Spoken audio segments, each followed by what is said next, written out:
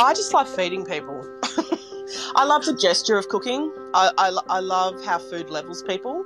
Didn't matter who Lady Gaga was either. You know, when she was eating like marron and oysters with me at the table, you're the same person. It doesn't matter who you are. And that's what I like about eating and food. This is The Crackling. I'm Anthony Huckstep. Taking a risk and backing yourself can create the most incredible experiences and opportunities. While working as a chef, Amy Hamilton stopped into Albany on the far tip of the south coast of Western Australia for what she thought was a quick visit. But realising its beauty and keen to find a greater connection, she rolled the dice and took a chance to build a restaurant of her own. 7 years on, and she's created one of Australia's most celebrated and unique regional restaurants. Amy, Albany is a long way from just about everywhere. What's it like running a restaurant in such a remote location? Rewarding, sometimes isolated.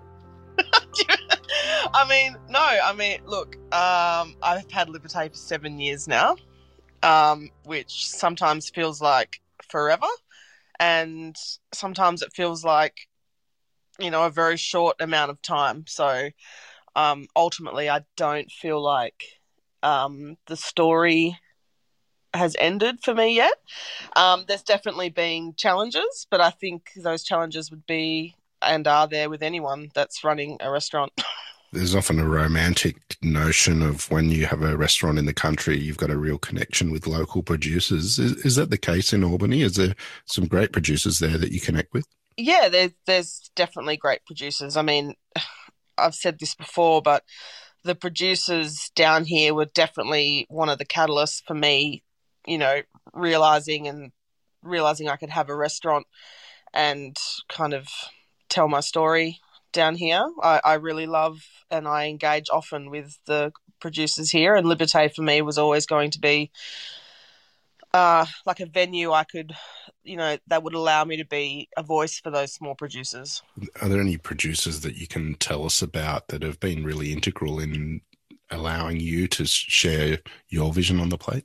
Yeah, well, I mean, the beauty of using small producers is that you can have a conversation with them and, they can tailor what they do or to work with your vision as well. So, I can contact someone like Steve from Pecan Farms and say, I want to use Serrano chilies. How about it? And he'll go, yeah, okay, I'll grow a field of them for you. Or, or he'll message me and say, hey, I've got like a lot of this at the moment.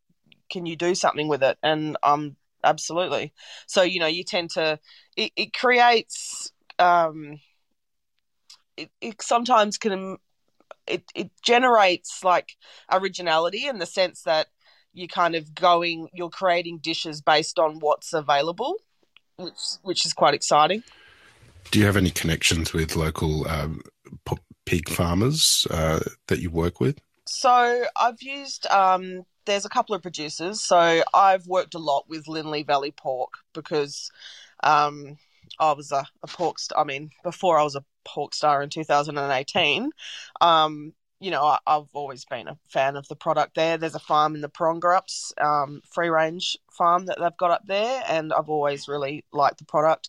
I've worked with the Geroviches who have, they've been pig farmers for over 30 years, and they started off with Ray Gerovich, and now it's his son Ivan and wife Shannon, and they have Dr. Goodness free range pork and Plantagenet pork as well. Tell us about that Dr. Goodness pork. What is it that's so special about the environment that the pigs are in that makes the pork so good? It's just they're completely free range, and they will often get a lot of scraps from, like the byproduct of other farming.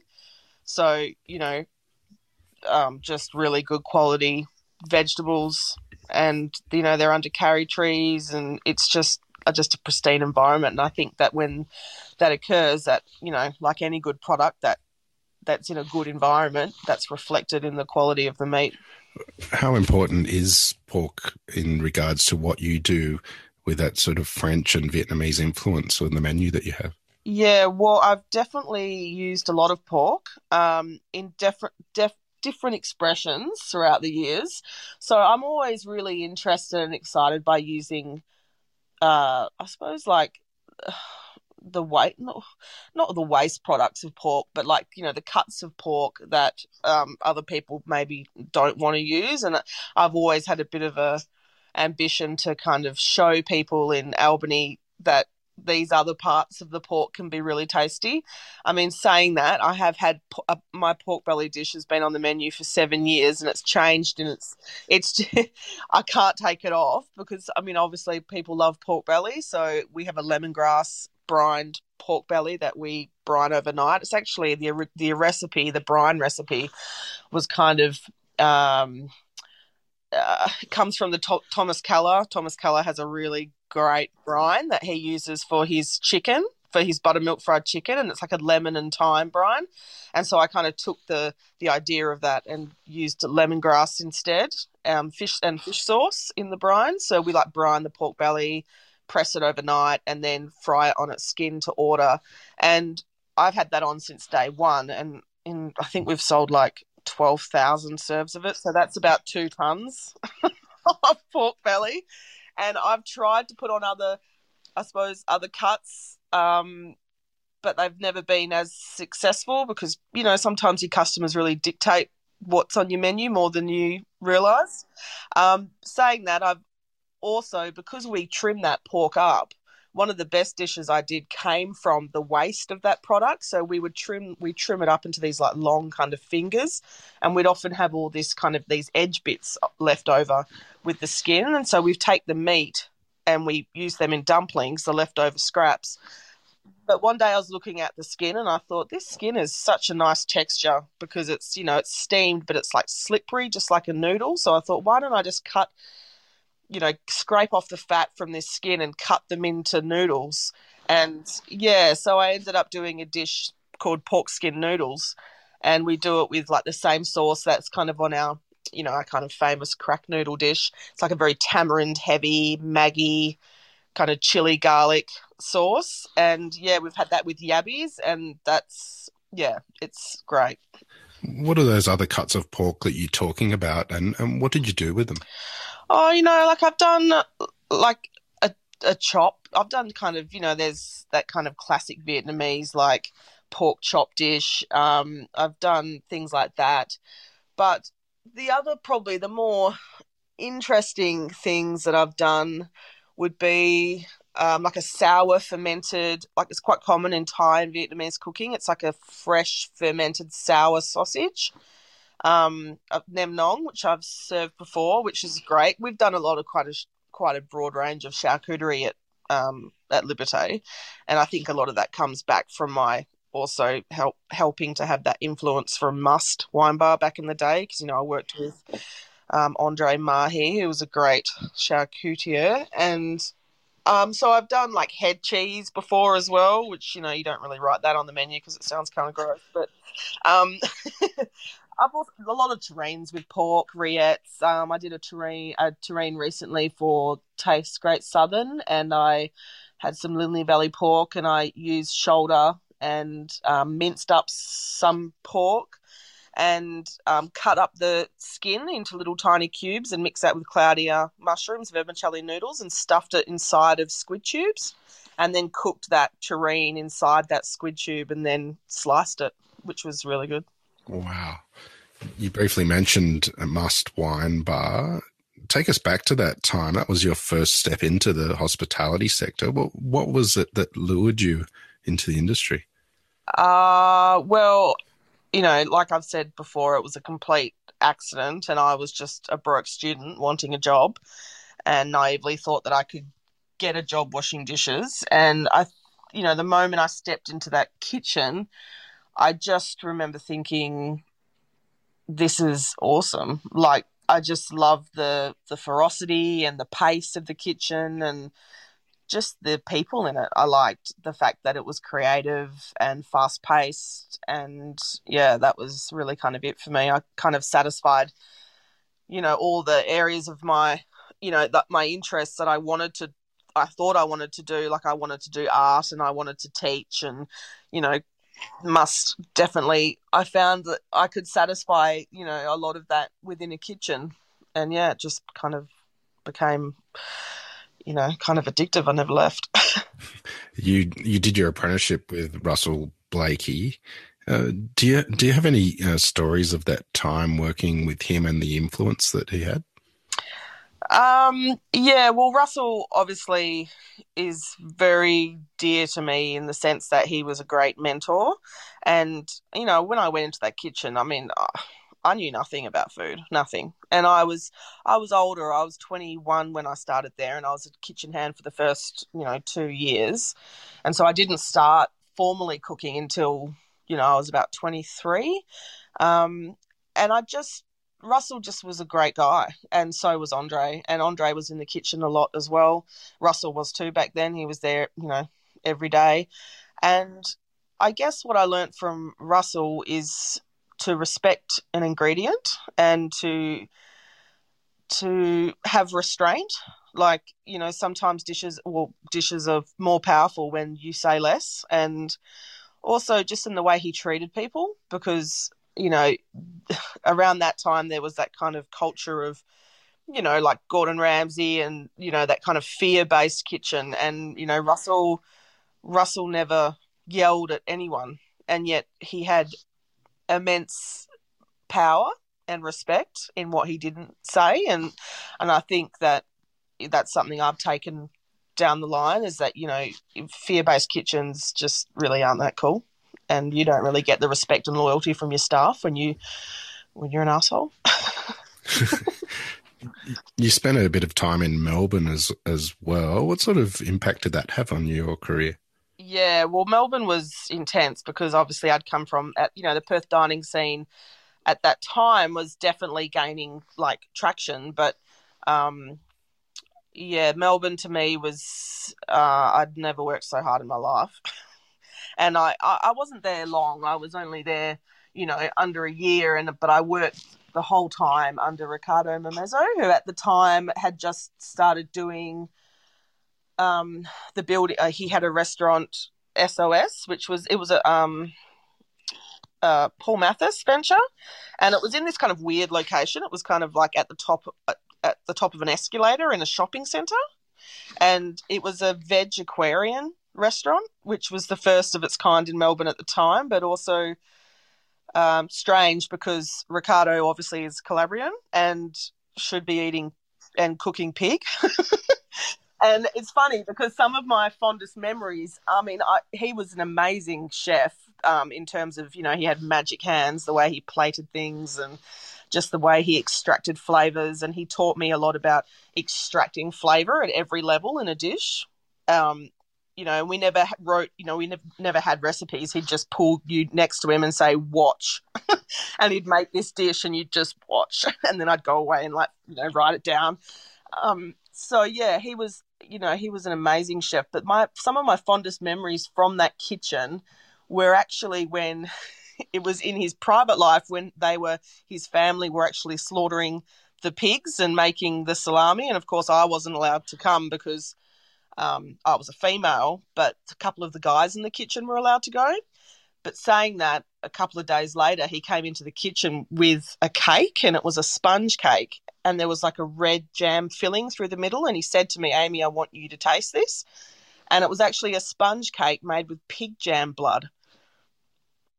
Yeah, and it was amazing. Yeah, so I never forget that. And he also, he cooked. He brought in bits of the pig, and I just thought, wow, this is the kind of food you should be cooking. How did you find yourself in Albany? Well, so after Melbourne, to be fair, I felt pretty burnt out, and I just remember thinking, I could go on and I could travel overseas, and this was like before children, so there was an opportunity to do that, and to be honest, I just wanted to go home, but I didn't I didn't want to go back to Perth. So my partner at the time, his mum lived in Albany. And so we were driving back to Perth, kind of en route to Perth through, down the bottom of Australia. And we stopped in at Albany to see my partner at the time's mum. And just only we're going to stay a week. And I've ended up being here for 12 years now. What was it about Albany that made you stay there? I think it was the opportunity. And I think it was I just really felt a connection to Albany. I just loved everything about the landscape. I loved the climate. I loved the topography. And I loved the produce. Everywhere in Albany there's a view, like of the ocean or of something beautiful. And, it's not overly crowded, and you can walk on a beach sometimes and there's no one there. And I've never wanted to be someone that spends 2 hours a day sitting in congested traffic on a freeway listening to shitty radio. To me, it takes me 10 minutes to get to work on a busy day. And I love that. And it was around that time I started feeling this, urge to, my biological clock got the better of me, put it that way. And I wanted to have children or a child. And I just felt like Albany was a really safe place and a beautiful place to raise a child and to also cook. Well, Liberté's influence is incredible, which I want to get into. But one of the interesting things that you've done over your career is being a private chef for the likes of Lady Gaga. Do you have any stories about that experience? Yeah, that was crazy. And looking back, that was in 2008. So I was a new mother. I had a year-old baby, and it was at a point in my life where I had been cooking in Albany, but then I thought, can I be a chef and be a mother at the same time? Is it too hard? How am I going to do this? And so I ended up finishing my degree online, my teaching degree, which I've never used. And and while I wasn't cooking, I had an absolute compulsion to cook at home. It's kind of like when I think you're a cook, because when you don't do it, it's all you seem to be doing. And so I had a food blog and I was cooking all the time. And then someone reached out through my mum and said, hey, I take care of this place, this private retreat on this beautiful hill in Nannarup overlooking the ocean, which is a house owned by a famous an Albany famous millionaire guy called Paul Terry. And it's this incredible house, and now it gets rented out for private guests.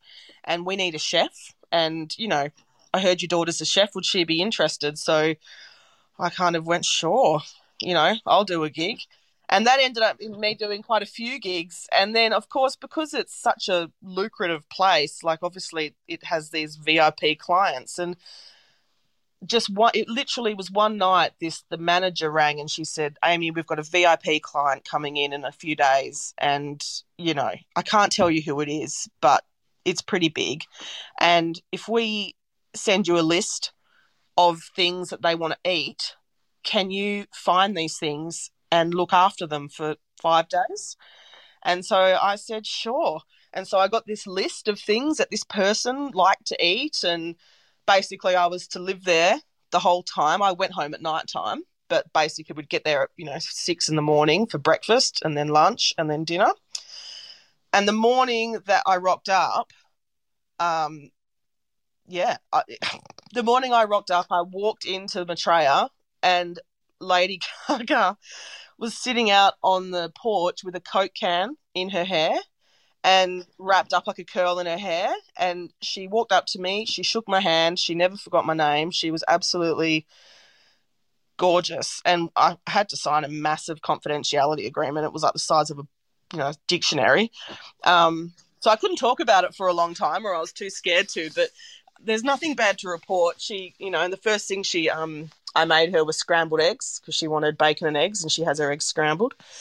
And she shouted out to the fly screen, she's like, these eggs are fucking great. And it was an amazing time. I hired a little wood-fired pizza oven, and we taught her, because my partner was with me as well, who's a chef, and we taught her how to make wood-fired pizza. She wanted to eat marron. We ate oysters. She ate oysters. She showed me how to cook pasta. So she said, I've got a couple of favourite pasta dishes. Can I cook them for you? Sure. So she cooked like a really beautiful, simple, because obviously she's Italian American. She cooked this dish of like just whole tomatoes boiled down in a pot with lots of like fennel seed and fresh fennel, and then that just literally stirred that through pasta. And then she wanted to do one with chicory and pine nuts, and yeah, she was great. There's lots of interesting stories. She wanted to watch an Australian movie and one that was really scary, and what would I suggest? And of course I'm like, well, you need to watch Wolf Creek. So we went and got her Wolf Creek from the local video store and we made her a big ice cream sundae. Like she wanted a big like ice cream trolley with like lollies and stuff, and we made that for her. She was great. Yeah. It was a really surreal time. Like we'd go home at the end of the night, and I just remember all I wanted though was to be back with my daughter, because I was just missing her so much because she was so little, and I'd get home and be so relieved to have her and to be holding her. But then I'd look at my partner and just go, what the hell's happened today? Like we're in Albany and we've just been like hanging out with Lady Gaga, and she's been talking about Beyonce and like showing us her new telephone film clip, and her backup dancers were there and they'd break into dance and her dad was there. It was crazy. Have you actually seen her perform? No, but she did actually invite us on the last day. She said, what are you doing? Like tonight, you can come on the private jet with us if you want and come to the concert backstage. And I just was like, I just wanted to see my daughter. So I was like, that's a really nice offer, thank you, but no thanks. That is extraordinary. Tell us about Liberté. You bought an incredible old or took over an incredible old building and created something quite special. What's the ride been like? The ride has been it's been incredible. It's been tumultuous. It's been a lesson in how not to run a restaurant at times, and a lesson in I don't know. I always say like having a restaurant is kind of like having a baby. It's kind of like when you have this baby and you look at it and you think, oh my God, what have I done? And then, you look back 6 months later and a year later and you're doing it. You're just doing it. And I was thinking the other day when we had our 7th birthday, I thought, I don't know how I found the strength in me to even think I could do something like Liberté. And I don't know sometimes how I started it or how I had the gumption to do it, but I just did. And I'm so glad, because there's been so many amazing people that I've met through that experience and so many great experiences. I've worked with so many great chefs there with events, and just, there's memories there I'll have for life with the staff that have been there. And it's a little bit of a surreal situation too. Like, I look back and I think, wow, we've achieved like some really cool shit. And at the time, like when it happens, sometimes it's so overwhelming that you don't even notice, or maybe you're too busy, like wondering where you're going to find 30 grand to pay this and that tomorrow. So it's hard to take in these successes, but we have achieved a lot, and I'm really thankful that, the people in the industry have embraced us and accepted us, because it's not perfect at times. And, like sometimes in restaurants you do get sick of it. It's like a relationship. It's kind of like there's like highs and lows, and there's periods where you can't be bothered, and sometimes it's hard to come up with new dishes, or, customers lock you into this menu so much that it's hard to like flex a creative muscle as much as you want, and sometimes you just don't want to. But yeah, it definitely has been a really fun journey. Tell us about that decision process that you made to create this Parisian, Vietnamese influenced establishment in regional Australia. Well, I just, after working as a head chef at a kind of a beachside, pub kind of restaurant, and working for someone else, I kind of got to that point where I thought, you know what, I'd like to do it on my own terms and to cook the food I really want to cook, because I think at the end of the day, doing the food for someone else, I lacked authenticity. And I had enough confidence in myself at that point to know that I could cook something that people might want to eat.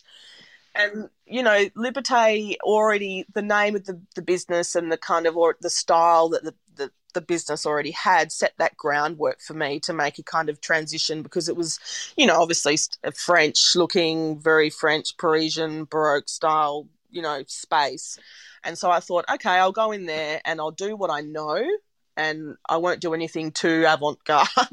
I'll just do like a modern take on the French bistro, And I did, the very first Liberté menu was that. And then I just remember thinking, this is great, but I don't know, it lacked something for me. And it wasn't until Russell, my old boss, came down for Taste Great Southern, and he said, let's do an event together. And I think really he was just doing that to help promote me. And, you choose what we do, because he's always trusted my ideas in that sense. And so I thought about it. And I thought, well, how about we do because I really wanted in Albany a really, Southeast Asian, angle going on. I wanted something fresh and I wanted something vibrant, and I knew I had the producers around me to do that. And so I kind of said, well, why don't we do a long table, French Vietnamese thing? And he said, yeah, okay. And so we did that, and I designed this menu with garlic and chili cockles, with samphire, and we did crumbed crab rice paper rolls, and lots of full Vietnamese French kind of stuff. And it was so successful and so exciting to me, and I just thought, oh, this is where I need to be going. And so that's from then, that's what I did. What have been some of the challenges in diving into that cuisine while you had a restaurant running? It's mainly people's perception of fusion food, I suppose. Maybe that's my own fear, because I never fusion was a really dirty word for a long time. I think in the dining scene, and it's kind of I never wanted to be that white girl cooking Asian food and doing it badly. And so I really wanted to do justice to both those amazing cuisines, and French Vietnamese is the kind of ultimate fusion food in a way. And I suppose the other problem I was worried about initially was just the general public getting it, because at the time the only places around were doing very traditional kind of, old school Mediterranean and steak sandwiches and very classic pub food. And so here I am coming in to do French Vietnamese, pork and peanut terrine, and, it's pho. And so it was a bit of a risk, and I thought, oh no, this could go so badly. But it went quite well. Because I think at the end of the day, the biggest thing that I like to achieve with my food is accessibility. And, I don't spend a lot of time. I mean, I like food to look beautiful, but it's more important for me to make it taste beautiful. And, I think that most people, even if they don't understand what they're eating, if you present it to them in an accessible way, that's half the work done, and then they eat it and go, you know what, this tastes great, I don't care what it is. Was there a moment in time when you felt you'd got a handle on the cuisine and also consumers had really embraced what you were doing? Yeah, well, I think that kind of started when we got reviewed in the very early days. So Max van Huysen came in just he was down for Taste Great Southern, and he just wandered in. And it was funny because back in the early days, I said to my front of house, here's a photo of Rob Broadfield and here's a photo of Max. And there was no photos of Max at the time. There was one sketchy low pixel photo of him on the internet playing poker. And I'll never forget, I was in the kitchen, and back in those days it was just me and my apprentice in the kitchen, and we were there all the time. And Karen, my manager, she kind of came in and she said, hey, Hammer, there's a guy out there, and I think he might be the guy you showed me in that photo. And I said, oh, really? She's like, yeah, he's liking the charcuterie though. And I'm like, oh, what? And so he'd already been eating it. And she's like, yeah, he's taking photos and stuff. And I was like, oh, God, great. And so that was Max. And Max ended up writing a really great little review based on what he ate. And I think Max is great because he's always seen the potential in people, and that's what makes him a really great food, critic, because he's really great at supporting people where he feels, like they've got some promise. And so Max has been a great, advocate of ours. And then Rob Broadfield came in by complete accident because he was down here doing like a review of the region, and he said on Twitter, where should I eat? And 8 people had said, go to Liberté. And so he remembered Liberté as like the dive it used to be the year before. I think he called it a rat with fleas in like his last review. And so he came in and had an old fashioned at the bar and was like, holy shit, what is this? It's like an old fashioned with proper ice and what good dilution, and what there's linen napkins, and apparently he like had you can read it in the review. He has the pork and peanut terrine, and he says to like the waitress at the time, he said something like, my try-hard chef-o-meter went off the Richter when he saw pork and peanut terrine, and he asked the waitress, what's going on with this? And she said, the chef's doing like a French-Vietnamese thing. And then he went, and he tried it and went, holy hell, this actually tastes really good. Had like sriracha mustard with it. And and he ate the pork belly and the profiteroles or something, and he raved about us. And it was... It was that review really that like tipped the scale for us, because there were people coming already, but all the other people that were maybe deciding to or deciding not to then all jumped ship and kind of came, and it's been like pretty busy since then. You make your own charcuterie. What's the secret to really good charcuterie? I think good meat is a good start. Good quality meat. I think seasoning, good seasoning. Like with like rillettes, for example, if that's not seasoned properly, and it's not cooked properly, it's really just a mass of tangled, shitty pork and duck, so. But if you handle it right and you whip the fat back into it properly and you season it properly and you treat it with respect at every step along the way, you'll get a good product. I mean, I think charcuterie, sometimes for me, it's, I shy away from it because I think it's because I'm not a patient person. Like, I like food that's fast and I'm really like impatient. And so charcuterie is like, ugh, it's going to take ages. But then once I do it, I'm like, oh, this is pretty cool, isn't it? This is what real chefs do. But it's, we've definitely had a very wide range of charcuterie dishes on the menu. A little earlier, you mentioned about the pork skin noodles that you had created with the offcuts. Can you tell us about how you make that and what the dish ended up being? Originally, that dish came from like the pork offcuts from when we do our pressed pork belly. And so we used to hoard all the pork skin and, scrape off the fat with a knife. And then, we've tried lots of things like running it through a pasta machine, but I don't think you get as good a result as when you just use a knife, which my chefs hate. And so, just slicing that pork skin finely with a knife. And the moment that hits the pan, so, that goes in the pan, we just put some garlic and shallot in the pan. And then the moment they go in the pan, because that's already come from a steamed pork belly, they're so unctuous. They're like slippery, like beautiful steamed noodles that still have that, that texture. And then, we've done them with lots of other proteins, but I like using yabbies. So like some local yabbies just halved, or I'll poach them and just take out the tail and chuck them in with watercress and Vietnamese mint and like holy basil. And then, the sauce. And I always like to add just a little bit of Parmesan at the end of cooking them, because the Parmesan kind of ties it all together. And I remember back in Melbourne, Ricardo used to say to me, because it was that seafood restaurant, he was like, people always say you shouldn't put cheese with seafood. And, bullshit. And he said, my mum always adds a little bit of like Parmesan in to the end when she's emulsifying the seafood pasta, because it's just enough that it rounds it out and gives it just that little bit of umami.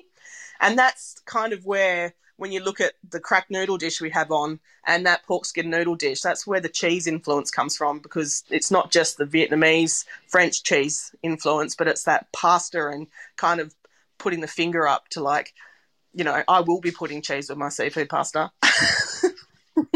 You've had an incredible impact on Albany and WA's food landscape. What is it that you love about what you do? I just love feeding people. I love the gesture of cooking. I love how food levels people and makes, you know, it doesn't matter who you are. It's, you know, didn't matter who Lady Gaga was either. But when she said my scrambled eggs were fucking great. And, you know, when she was eating like marron and oysters with me at the table, because she'd insist that, you know, sometimes we ate them too, you're the same person. It doesn't matter who you are. And that's what I like about eating and food. And, yeah, having a restaurant's like you're helping people create experiences and memories, and whether that be in the kitchen with the people that you work with day in and day out, or with the people that are coming in and having an experience, I like being able to be part of that. Well, Amy, as ever, it's always entertaining catching up with you. We've loved having you on The Crackling today to hear some of your story. Please keep in touch, and we'll catch up again soon. No worries. Thanks for having me. This is The Crackling, a Deep in the Weeds production in partnership with Porkstars. I'm Anthony Huckstep. Stay tuned as we catch up with some of Australia's best chefs and pork producers to discover what makes Australian pork so special.